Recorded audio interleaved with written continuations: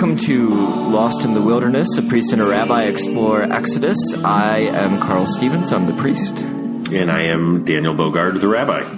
And this is episode 3, in which we dive into chapter 2 of the book of Exodus and continue our Havruta Bible study. Am I getting closer?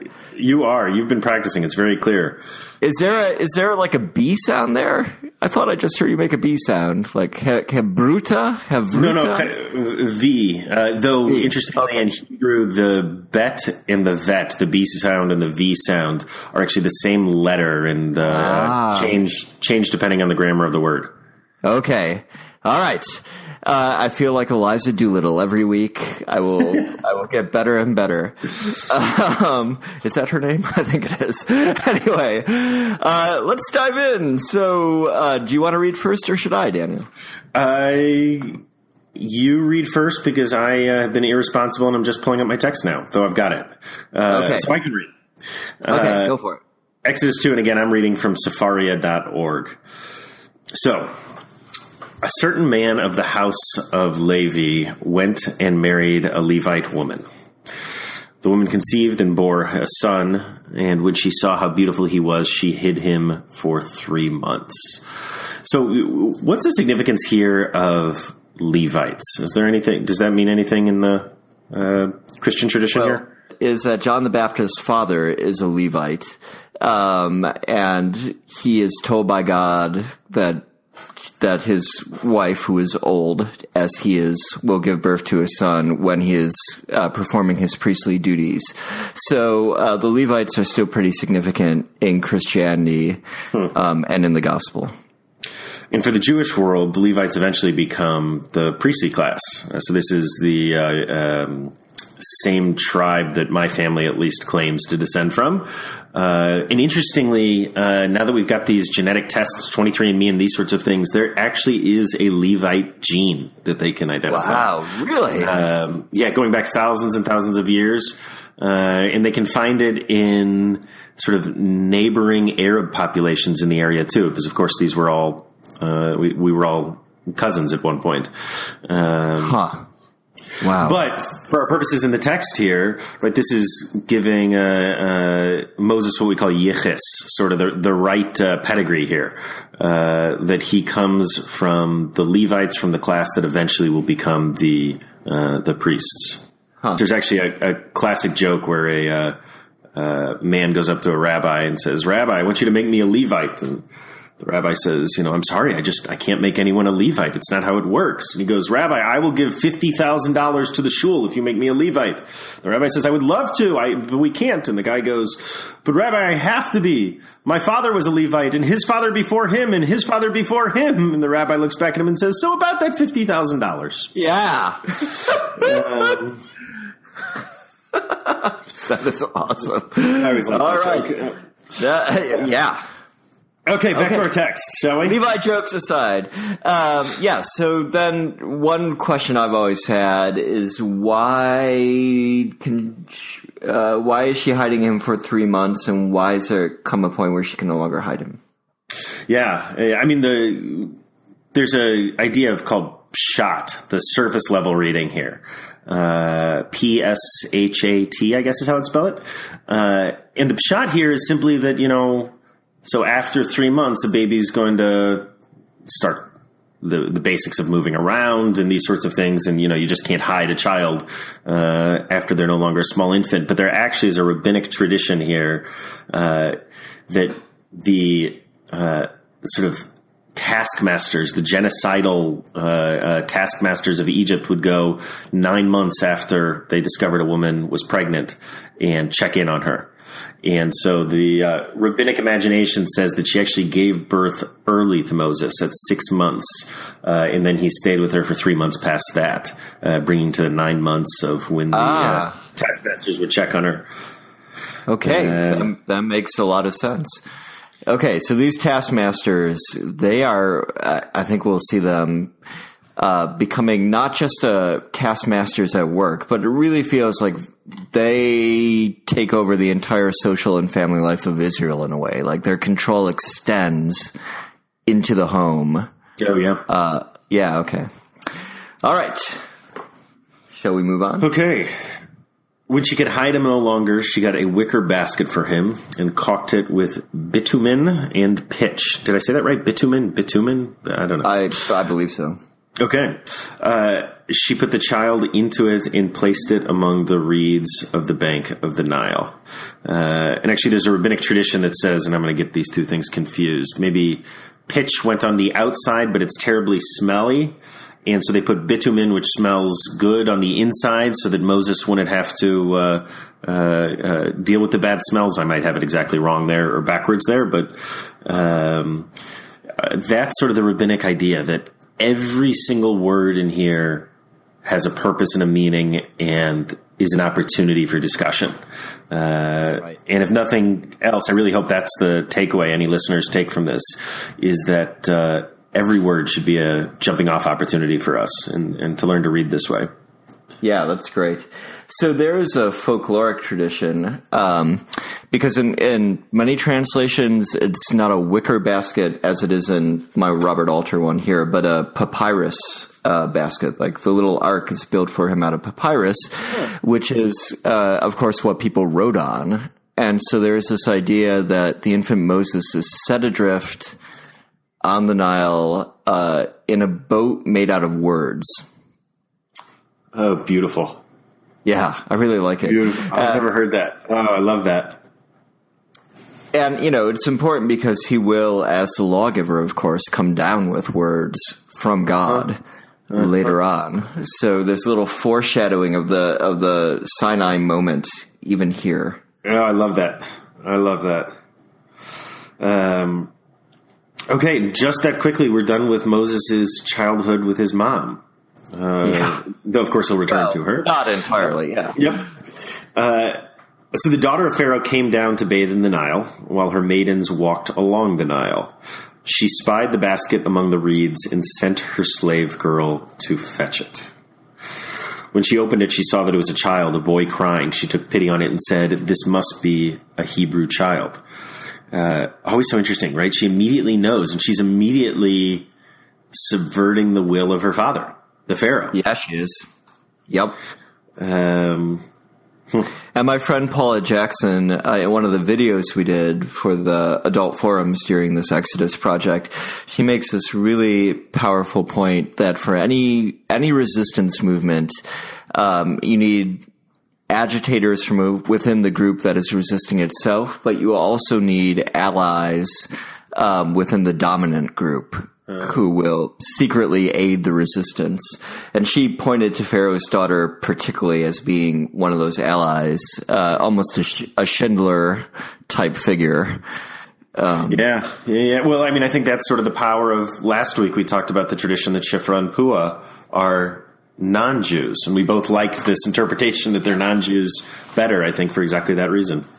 I think that's right. Okay, so here's Pharaoh's daughter. Now, in the rabbinic tradition, she actually gets a name, doesn't she? She does get a name, but let's hold on to that for a second. Let's talk names once she names this baby. You want to read a bit? Okay. And his sister, that's Miriam, Moses' sister, said to Pharaoh's daughter, "Shall I go and summon a nursing woman from the Hebrews that she may suckle the child for you?" And Pharaoh's daughter said to her, "Go." And the girl went and summoned the child's mother. And this is so beautiful. Ahead. Yeah. All I was going to say is right there are so few words here, but each word is just gorgeous and sort of the emotional intelligence of this story. Yes. Well, and I to make another point from our adult forums, I had the opportunity to interview an artist and capture it on video, Cody Miller, for this project, and he's made this beautiful collage painting of Moses' mother at the moment where she's kind of letting him go upon the Nile, and it catches really wonderfully that what she must have been feeling, like the emotional truth of that moment where desperately she tries to protect this child who she's hidden for 3 months, and has to let him go to chance, really, or to God's will. Yeah, and I'm looking back at that verse, and it's amazing. That whole story about which, so much art has been made in music and movies and plays and commentary is one verse. Yeah. Right? It's incredible. One verse. Yeah. Yeah, I mean, it's what's powerful about it is I feel like this impulse to midrash is everywhere. I mean, it's not. It's been in Christianity as well, and it's probably in every religious tradition, every folk tradition, every political tradition. There's this desire we have to take pieces of stories and then illuminate them as much as we can. And so all that art and poetry and other things reflecting on that one verse is a kind of cultural midrash as well. So for those of you who don't remember what midrash is, I think we talked about it a couple weeks ago. Midrash are these rabbinic stories, exactly like Carl is saying, that fill in the gaps, that the places in the story, the seams and the places where it feels like there has to be more there, midrash becomes an opportunity to flesh that out. So we'll be looking at a number of midrashim. In fact, why don't you take the next verse or next couple verses, and then we've got a nice midrash. And Pharaoh's daughter said to her, "Carry away this child and suckle him for me, and I myself will pay your wages." And the woman took the child and suckled him, and the child grew. And she brought him to Pharaoh's daughter, and he became a son to her. And she called his name Moses, for from the water I drew him out. So let me read that Hebrew there so you can hear the wordplay that's happening there. So Shmo, his name was Moshe. Moshe is the Hebrew for Moses. Ki, because Nin Hamayim, from the water, Mayim, Mishitehu. I drew him out. So you've got that sort of Mayim and Mishitehu that's playing around with the name there. But of course, the most interesting thing about Moses' name is we know from linguistics today that Moshe is an Egyptian name. It's not a Hebrew name, which makes sense. Pharaoh's daughter is giving it to him, of course. But I had never thought about this before I was preparing for this week and looking over at Midrashim. But there's a Midrash that points out that Moshe, is the name that he is called for the rest of the Torah. It's what the Israelites call him. It's what future generations of Jews call him. And it's what God calls him. And yet, presumably, he was given a different name also. Right? Presumably, his birth mother gave him a name. Right. So why is he called Moshe? And the answer here is, at least in this midrash, that it's in honor of this woman, this ally, as you called her before, who subverts the will of her father and saves his life. And in honor of her, he is always called by the name that she gave him, Moshe. Okay, so she has great import, great power. Pharaoh's daughter is really key to this story, and without her, it goes nowhere. Yes. And actually, in this midrash, we're told that her name is Bitya. Yeah, which is the first time I ever knew of her having a name. And I wonder, does the name Bitya have any significance that we know of? Is it also a word play? So it is a word play. It can relate to two different words. There's sort of the most clear understanding is probably that it has something to do with house, bait. But it also can be Batya, the daughter of God. Wow. So there's all sorts of ways we can play with this this name here, this midrashic name that's given to her. Yeah. Okay.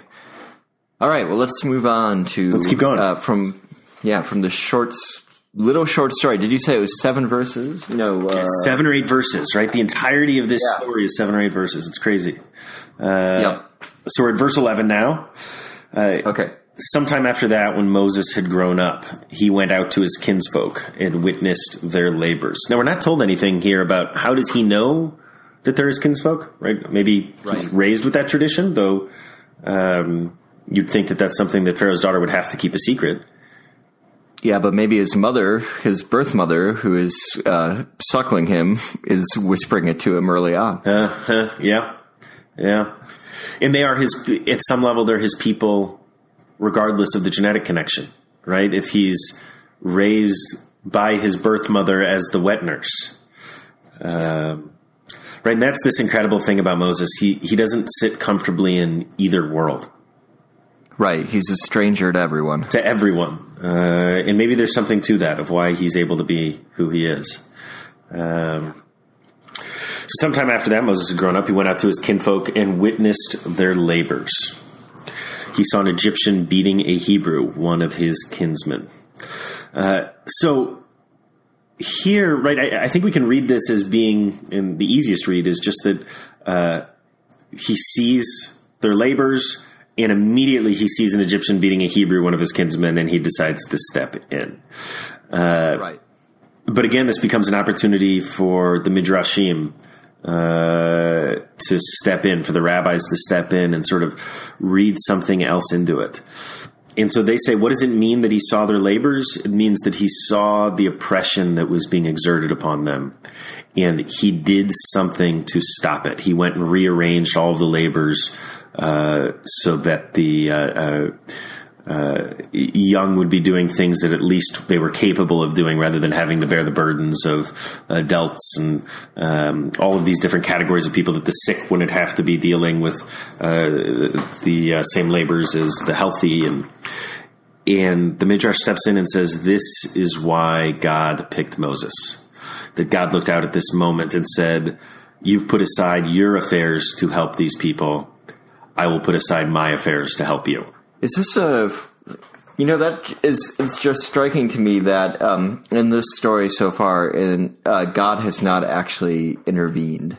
No, not at all. Right? We get God in the last few verses. It's been a series of random events. Yeah, so I think in my mind I was assuming like, oh, this is telling us of a plan of God that has worked itself out. But what that midrash seems to imply is that we are not all, just simply puppets in the hands of a God who knows everything that is going to happen and has set things up in a certain way, but that our actions matter in that they speak to God about our character, and then God chooses how to use us based on that. Yeah. I think it's one of the distinctive things about rabbinic literature is that though they're clearly deep believers, it's a really humanistic tradition, right? Yeah. Why is it that Moses is picked? It's because of his moral compass. Right. And it was human initiative on his part that led to that. It's not just divine intervention. Right. Are you familiar with the story of Abraham Lincoln killing a slave taskmaster? No, I don't know this story. Yeah, I learned it in grade school. It's kind of like a... Is this a real story? No, it's not. It's like an American midrash. It's like a story that people invented at the time in order to exalt Lincoln more and more as the great emancipator, right? It takes place before he was ever president. The idea is he's a young lawyer. He's walking a lawn.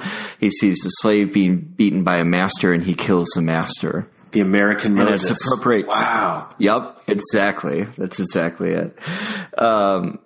Which I love because, part of our investigation this year is how does this Exodus story speak to us as Americans at this particular American moment? Yeah. And we have used this story throughout our history in all sorts of different ways. There was a really interesting article on religion and politics. I think the author's name was Rachel Weaver. I'll double check that and put in the show notes. But she basically said the way we Americans read Exodus entirely depends on whether we think we've gotten to the promised land already or not. That the Puritans coming here thought they were coming to the promised land and their Exodus was over. And so they read Exodus as a story of the past that affirms their current cultural position. This is back, in the 16th, 17th century. Wow. Whereas African American slaves read Exodus as America being their wilderness, right? They are looking towards that promised land as they are here. Yeah, it's totally fascinating. And it's a little bit of a digression from what we were talking about. No, here. I love that. Right. And, the Jewish tradition definitely is that we have not achieved redemption yet. And we see that because we read the entirety of the Torah, the 5 books of Moses, over the course of a year. And so the Torah ends with Deuteronomy with Moses dying. And then you'd expect that we would go on to the book of Joshua and hear about entering the promised land. But the moment that we finish the story of Moses dying, we take out another Torah and we read the first chapter of Genesis all over again and start the cycle again. That we are always living on the edge, never entering into the promised land. Wow. How different would our lives be if we were more willing to embrace that idea, right? If we were willing to say our human life here is not about the successes of conquest of the promised land. Our human life is about being in the wilderness and getting to the point where we stand at the edge, the verge. Amen. Yeah. Okay. So the other really interesting thing in the Midrash that I want to touch on was in a Midrash from Rashi. There's this whole rape narrative going on, which I think is also important for us to look at, to consider. So Rashi brings this idea. He says that he's working off of a verse in verse 11, striking a Hebrew man. And he says that the Hebrew man was the husband of Shelomith, a daughter of Dibri. So they're actually bringing in characters who show up in Leviticus chapter 24. Right, this is the sort of Game of Thrones moment where the characters from 2 seasons ago show up. And he, the taskmaster, laid eyes on her. So he woke him, the Hebrew, at night and took him out of the house. So the taskmaster wakes the husband and takes him out of the house. And then the taskmaster returns, enters the house, and rapes the woman. Right. He rapes Shelomith. Yeah. As she is now named. Yeah. But rapes her, and she doesn't know that it's not her husband. He's removed her husband without her knowing. So the husband returns and becomes aware of what's happened. He evidently doesn't know why he's been removed from the house. And when the Egyptians saw that the husband figured it all out, he struck him and drove him all day. So we're getting this whole background narrative for this moment of why is this taskmaster taking a particular interest in this man? Why is this right? And if you look at the text itself, right, this is one verse, verse 11.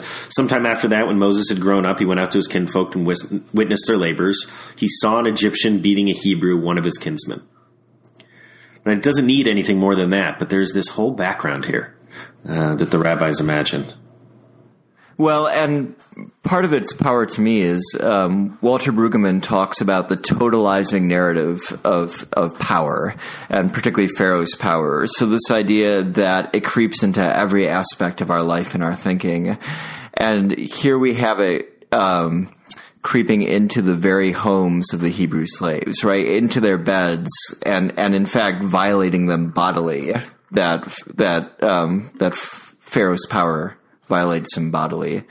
Which is really terrifying. We know how often it's women's bodies that take the brunt of that. Right. And that's the other powerful thing about this Midrash from Rashi is she gets a name, right? So often a way of destroying someone's power is to take away their identity or their name. And Rashi makes sure that her husband doesn't have a name, the taskmaster doesn't have a name, but we know that she is Shelomith, the daughter of Dibri, right?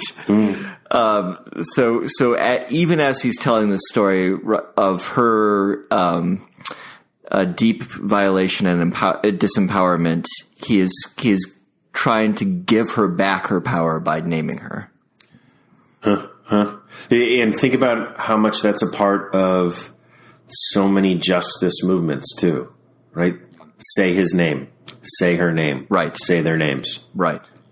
Yeah, beautiful. Yeah, an amazing story. Okay, verse 12. And he turned this way and that, and saw that there was no man about, and he struck down the Egyptian and buried him in the sand. So again, another, not to get us too lost, but again, another really interesting midrash here. It's really an apologetic, right? The rabbis are bothered. How is it that Moses, who is supposed to be this moral paradigm for us, how could he kill someone? And so the midrash says that what it meant when he was looking this way and that is he was actually looking into the future, and he saw that there was no hope for any righteous person to arise from this Egyptian man. Right, because there is this Jewish tradition, and you actually find it in the Babylonian Talmud, and you find the almost exact same line in the Islamic Quran, that every life is a world, and to save a life is to save a world, because you're saving all of the lives that can come from there too. Wow. And so the rabbis are really bothered. How is it that Moses could do this? Because Moses isn't just killing this man, he's also killing the possibility of all of these future lives. Mm-hmm. So a deep apologetic here of Moses somehow uses his magic powers to see that nothing good will come of this man's line, and so he's not ending anything important. Well, and it reminds me a little of how we ended last week with the story of the sacrifice of Isaac, and how you were saying that the knife falls from Abraham's hand because of the rumbling of the feet of the Israelite through the wilderness, right? In the Exodus. There is this idea that the closer one comes to the divine, the less temporal time matters, and kind of from the standpoint of the divine, all time is happening at once. From the standpoint of eternity. And so we have that here, like Moses maybe steps close to the divine, close to eternity, can see the future, and knows how to act. Which I just hold up there because I have a feeling we're going to come to it again. Like what does theophany mean? What does those moments where we actually come into contact with God, what is their import? Yeah. But there is another little midrash piece here, which is concerned about how the method of actually slaying the taskmaster. Oh yeah. This is a great one. So the rabbis say that they debate, how did he kill him? One of the rabbis goes out and says that he took a shovel and cracked his skull. We're getting rather graphic here. A different rabbi says that he killed him with a sword. And yet finally there's an opinion that says that Moses pronounced the divine name of God against him and killed him with the word. Right? There's this long-standing esoteric Jewish tradition that the divine name itself has incredible power, what we call the tetragrammaton, Yud He Vav He. And Jews don't pronounce this. In fact, instead of trying to pronounce it, we simply say Hashem, which means the name. But there is this tradition that the high priest would go into the Holy of Holies every year on Yom Kippur and utter the divine name and get atonement for the people through it, that there is some inherent power there that has been lost. We don't know how to pronounce it anymore.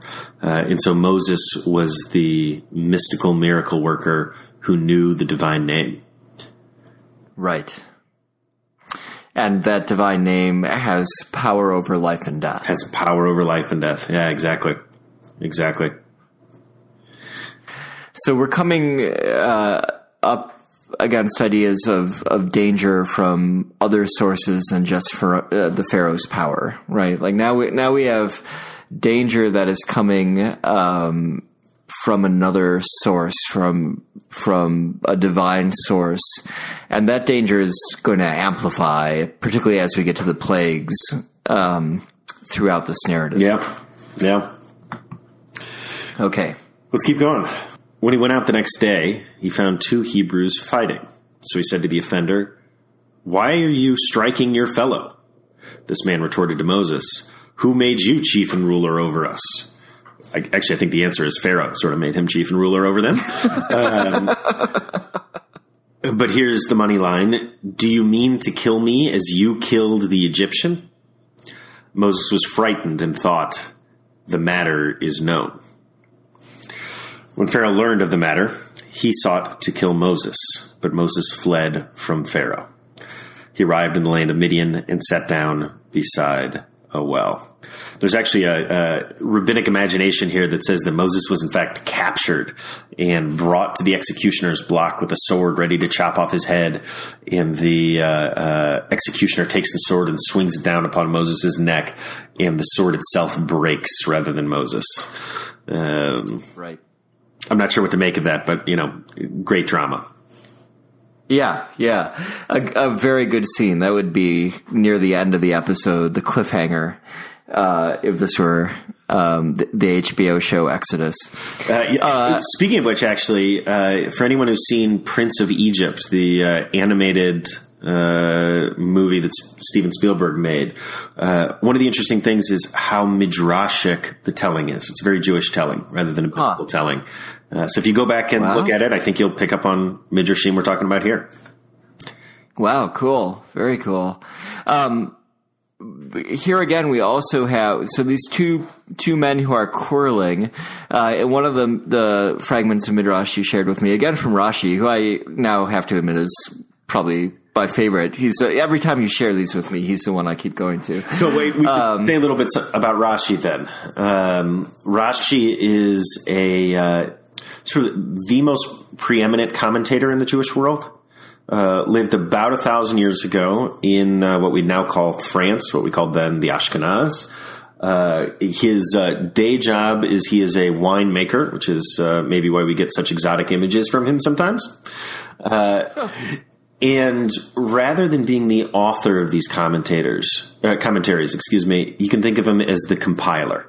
That what Rashi does is he takes all of the Jewish understanding that had come before him and creates sort of an official reference guide for it.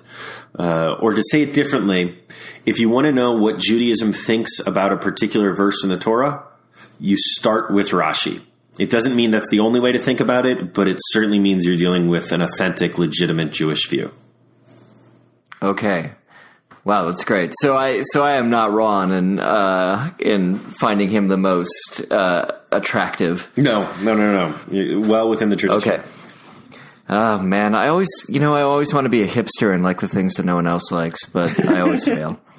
Well, continue with your skinny jeans and your latte. So Yeah, there we go. But anyway, Rashi gives us names for these 2 Hebrew men who are quarreling. They are Dathan and Abiram. I'm probably saying that wrong. And they reappear to us in Exodus 16 as the ones who save some of the manna when they are forbidden to do so, which I love. Yes, they're always troublemakers, I guess. Exactly. And right here from the beginning, we kind of get a inkling of what Moses is going to be up against, right? Like, he's going to come back to lead these people into freedom, but they are not going to be the easiest people to lead. And I think anyone in positions of leadership in anything knows this dynamic to their distress. There's an old story, I don't know if it's true, about Golda Meir, the Prime Minister of Israel, who went to meet with Nixon, and they were commiserating over the difficulties of leadership. And Nixon was complaining about having to be the one leader for such a large people. And Golda Meir looked back at him and said, "You think that's bad? I'm a leader of 6 million leaders." Yeah. Cats, like herding cats. Right. Right. So these are our two named cats who, at least in terms of the tradition, we will see again. Yeah. Okay. So moving on, are we at verse 14? 16, I think. 16. Because he's arrived in Midian, right? That quickly, we're done with we're done with Moses' life in Egypt, or at least his life as the the son of Pharaoh's daughter in Egypt, right? He will, of course, come back, but he will come back as a prophet of God. Right. Okay, so this very quick transition, and his moving from Egypt to Midian is not hard or marked with danger the first time.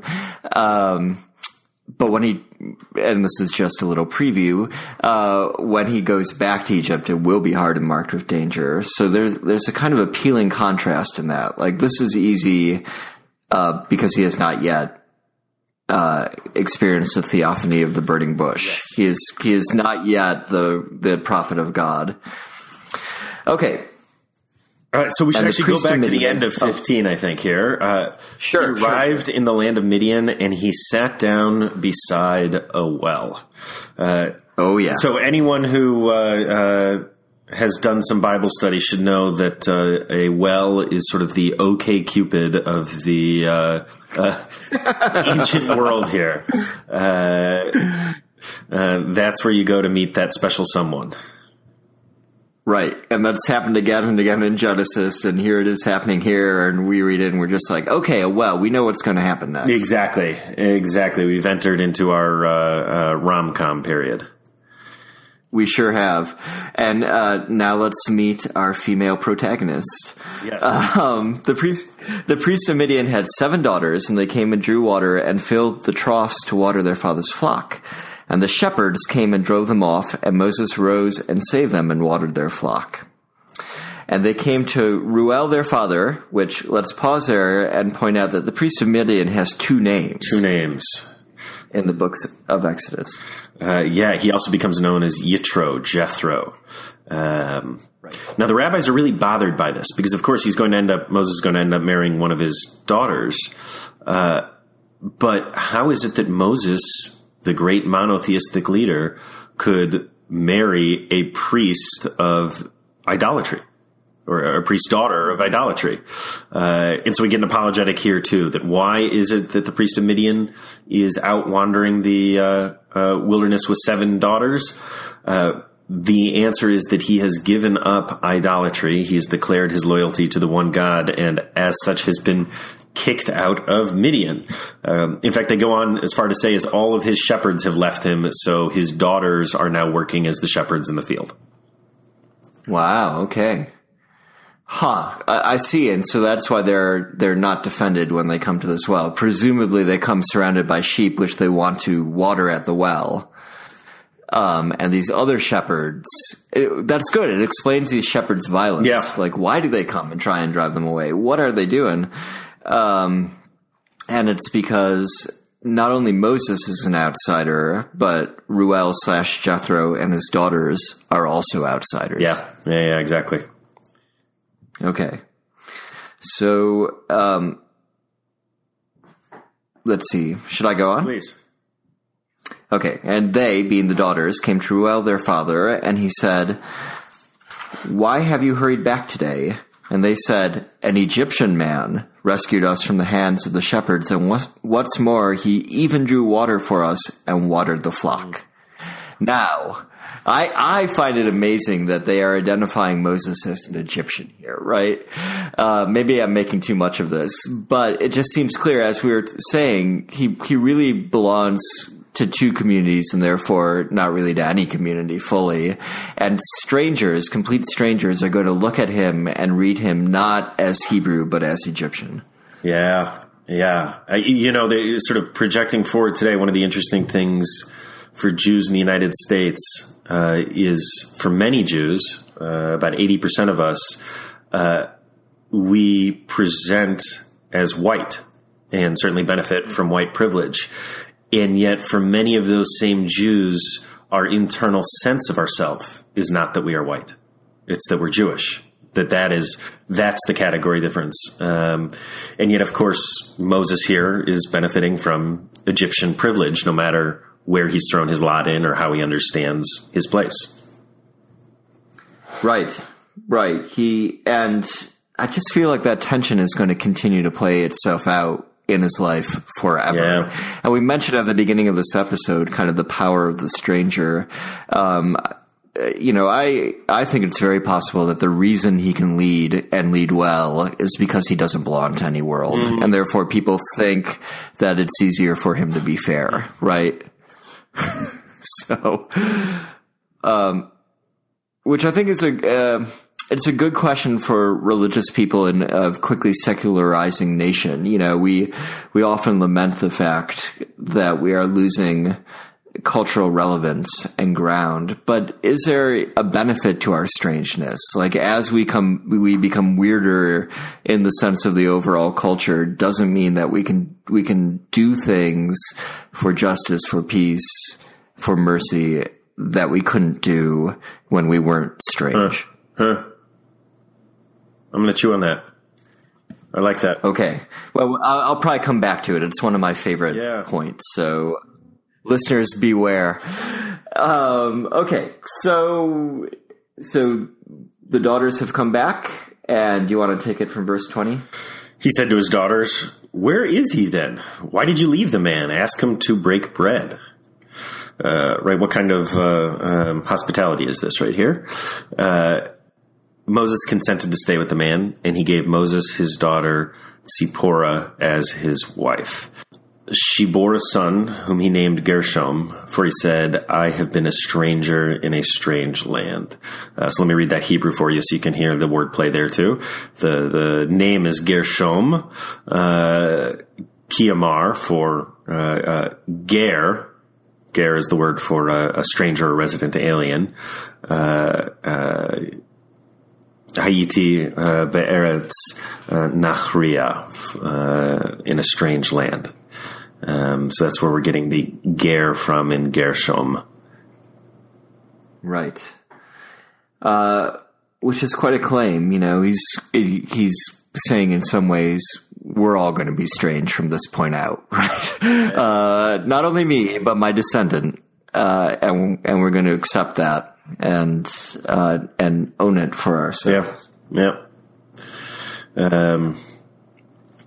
A long time, and that's the end then of this drama. Now we get sort of this cap where God enters into the picture. Right. A long time after that, the king of Egypt died. And actually, there's a rabbinic tradition here. I don't know what to make of this other than they're making Pharaoh as evil as possible, that says that actually he didn't die, but instead was afflicted with terrible leprosy. And his Egyptian physicians told him the only cure is to slaughter Hebrew children, 150 in the morning and 150 in the evening, and bathe in their blood twice a day. Wow. Right, this is the gruesome sort of Hollywood scenes of the villainous Pharaoh. Yeah. And once again, previewing a plague, right? Previewing a plague, yeah. And when we get to the plagues, that'll be it's a big question, is what is going on with those plagues. So again, our own little preview of what's coming up. Okay, so we have a villainous Pharaoh, and also we have this idea that it's all one Pharaoh. So, and we talked about this last week too. Kind of the plain reading of the text would say that we are now on Pharaoh number 3. Yes. From the beginning of the book of Exodus. But the rabbinic reading says, no, this is all one person or one power. It almost makes Pharaoh a mystical entity or force. Yeah, Pharaoh becomes sort of the representation of oppressive power. So back to 23, a long time after that, the king of Egypt died. The Israelites were groaning under the bondage and cried out. Their cry for help from the bondage rose up to God. God heard their moaning, and God remembered his covenant with Abraham, Isaac, and Jacob. God looked upon the Israelites, and God took notice of them. What a powerful ending to this section. But again, we've got a moment of human initiative. It is the crying out that leads to God entering into the picture. This righteous cry of suffering. Yeah. And there's a Hasidic tradition from the 1800s that says, up until this point, the Israelites were so stuck in this experience of oppression that they couldn't even imagine a world that wasn't this oppressive. That it took the first sort of budding of their redemption. It took Moses' initiative here so that they could begin to imagine a better world. And only then could they cry. So even though he is off stage, what we are being shown here is the effects of his action. Yeah, and the effects of individual humans striving towards justice. Mm-hmm. So in the parlance of our time, they're becoming woke. They're becoming woke. Yeah, exactly. I think that's exactly the idea, is they're becoming woke. And what I love is this thought that crying out is the first form of resistance, right? That you have to acknowledge your state, acknowledge how oppressed you are, and you have to grieve it. Yeah.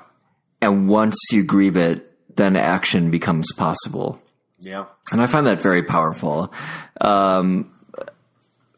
And also I like the role of complaint here too. You know, I mean, I think we're often very impatient with complaint. You know, there's this whole, right now in the American right, there's this whole use of the term snowflake, you know, to say, oh, you're so fragile, you're complaining so much.